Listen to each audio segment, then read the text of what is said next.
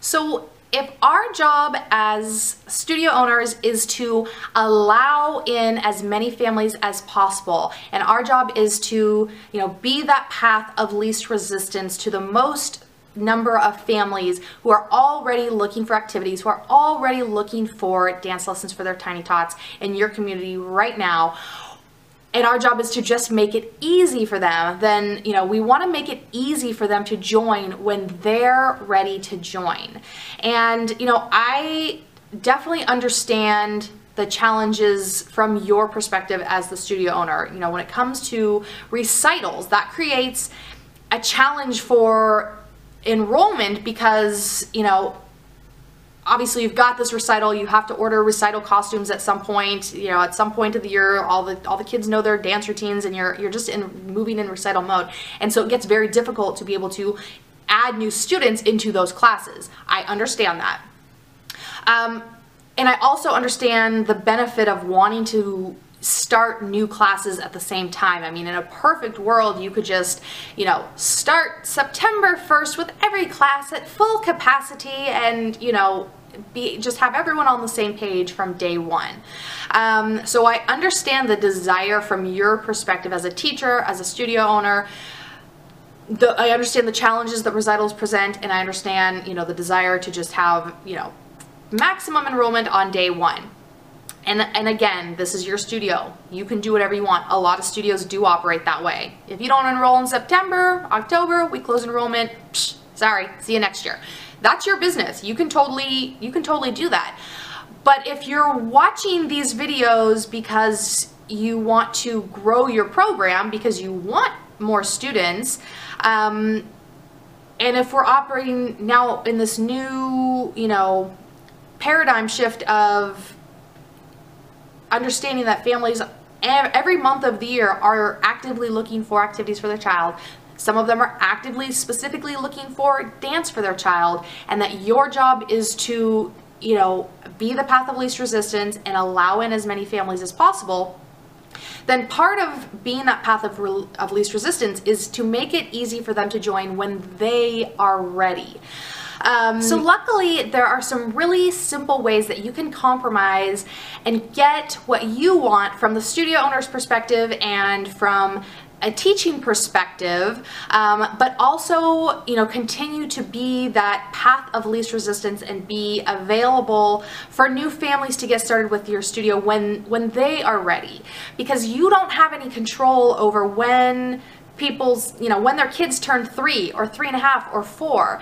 You don't have any control over when, the inspiration might strike to say, oh, little Alexa, it's time to get her in dance. Like, she would love dance classes, or it's time to get her enrolled in an activity. What should we do? Oh, she would, is she gonna like martial arts? No. Is she gonna like music? No. Is she gonna like gymnastics? No. Is she gonna like, dance? Yeah, like, she would love that. You don't get to decide, and you have no control over when people are having these mental conversations with themselves.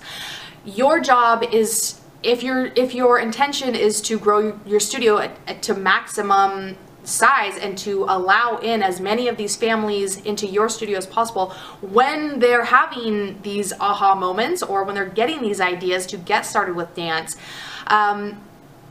then, your job is then to make it as easy as possible to get started when they are ready. So again, there are some really simple strategies that can, keep your studio open for enrollment year-round if that's what you want to do, to allow in as many families as possible when they think of it, but also in a way that works around, recitals and, and from a teaching perspective, getting kids on the same page. So one simple workaround is, if you close enrollment in, say, October or November or December or January, February, whenever you close enrollment traditionally for recital classes, it can be a really simple workaround just to add, 1 or 2 additional classes at that time for new students to come in. And so that's a really simple way. Maybe if you close enrollment in the spring, You could open up a spring session, you know, add a Saturday class, add 1 or 2 weekday classes that will stay open until recital. And so, and they can still participate in the recital if you want to. You know, just decide that you're going to get costumes that are in stock for those classes, so that you don't have to, you know, get your order in for custom costumes in like December or January. You could still be enrolling in these, you know, couple extra classes, February, March, April, May even, and then just order some, you know, costumes from like Revolution or Discount Dance, somewhere where they're going to have, you know, simple little Tiny Tot costumes in stock. And Tiny Tot costumes are the easiest in the world because, you know, they're all basically the same. You know, it's a little sparkly tutu outfit. Like really any costume could basically go with any song. Like it's a really easy age group to be flexible with recital costumes. You could also you know, if your recitals are just highly, you know, big production events, and you need to close enrollment because, you know, you like to order your costumes in December or January, and, you know, those classes are set and the recital is set, that's fine. You could still have a session of classes that runs in the spring through the recital that doesn't participate in the recital. New families coming in, you know, are going to be okay with that. So they're just interested in getting started in dance classes right now. You know, they're going to be okay with, you know, not being a part of that recital. You could even invite them to the recital. And of course, if you are starting a little mini session that's running, say, you know, February or March through May or June, you know, they're still getting started in your studio. You're still building a relationship with these families. And then when we get into retention strategies, one of the things you can be doing is in the spring is re-enrolling families for your fall classes. So at that time, that's when you can be, you know, sort of upgrading these, you know, introductory session students in the spring into your regular program so that they can get started in recital classes, you know, the following September or October.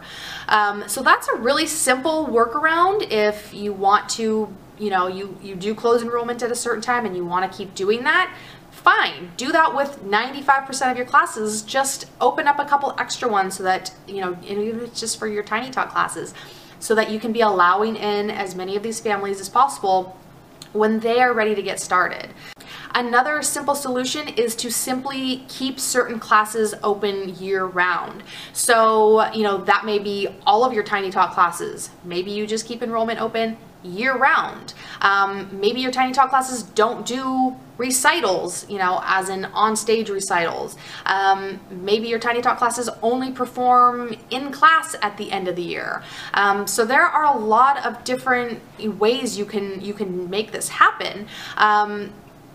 Maybe all of your Tiny Tot classes you go for in-stock costumes so that you can be enrolling year-round, and then, you know, come May, whoever you have in these classes that needs a recital costume, you just go get some in-stock costumes for them. And, you know, that's really easy to do, even on a fairly large scale. Even if you had, you know, a couple hundred students, you could get in-stock costumes very quickly for these classes, you know, and have them shipped to your studio within a week. So, you know, don't let costumes hold you up. And then in terms of, you know, recital choreography, so we'll get more into recitals and all of that when we get to the classroom topic. But in general, you know, Tiny Tots are basically following along on stage. You could have a Tiny Tot start in May and participate pretty much just as successfully in a June recital as a Tiny Tot who started last September. Just, they are not advancing, you know, from a technical standpoint very quickly. They're there and they're learning how to take class, and yes, they're becoming, you know, they're becoming comfortable with the recital routine and with a teacher and a process, but basically the recital process is they're going up on stage and they're following along with other kids, they're following along with the teacher on the front corner of the stage. So it's really, you know, open your mind. If your intention is to allow in as many students as possible, you know, see if you can broaden your horizons of, you know, what a Tiny Tot recital looks like. How much can you stretch that enrollment period for your classes? If you don't want to just add certain classes, can you keep enrollment open on all your Tiny Tot classes all year round? You know, how can you make that work? Does it mean, you know, ordering in-stock costumes for those classes? does it mean closing enrollment, you know, in April or May for a June recital versus, you know, October or January? So it's all about removing these barriers to entry as much as possible with the intention of allowing in families, you know, when they are ready to get started as much as possible. Another simple workaround to make it easy for families to get started when they are ready is to enroll sessions for your Tiny Talk classes versus, you know, ongoing month-to-month classes. So we're going to get into more details with this in the classroom topics and deciding on sessions versus monthly, but you're going to see that session-based classes can possibly be a good solution for you because, you know, you can be running, say, 4 sessions a year, and so if you like the idea of everybody starting, you know, on the same date and being on the same page, sessions can provide that structure for you that gives a good balance of, you know, if we've got 4 sessions during a year, then we have 4 start dates throughout the year. So we're not having to have the whole world come sign up, you know, September 1st. We can be starting, you know, September 1st, November 1st, February 1st, and March 1st, whatever your session dates are. But that allows you these start dates throughout the year where, you know, even if someone is contacting you and getting ready, you know, they're ready to get started in, say, February, and your next session starts in March, it's not so far away. You could sign that family up in March or in February for a March session. But it allows you as a studio owner to, you know, have a little more control. It's not just a constant trickle in of students.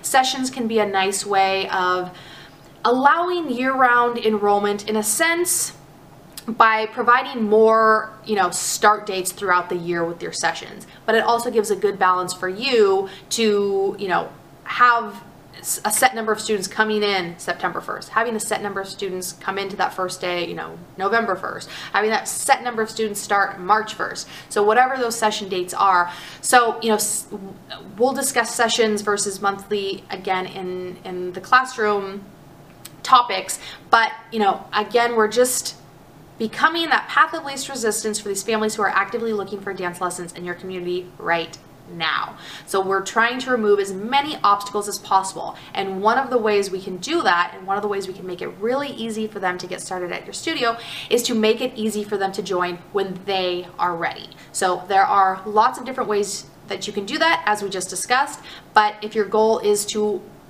open those floodgates and allow in as many of these families as possible, think about how best you want to do that at your studio.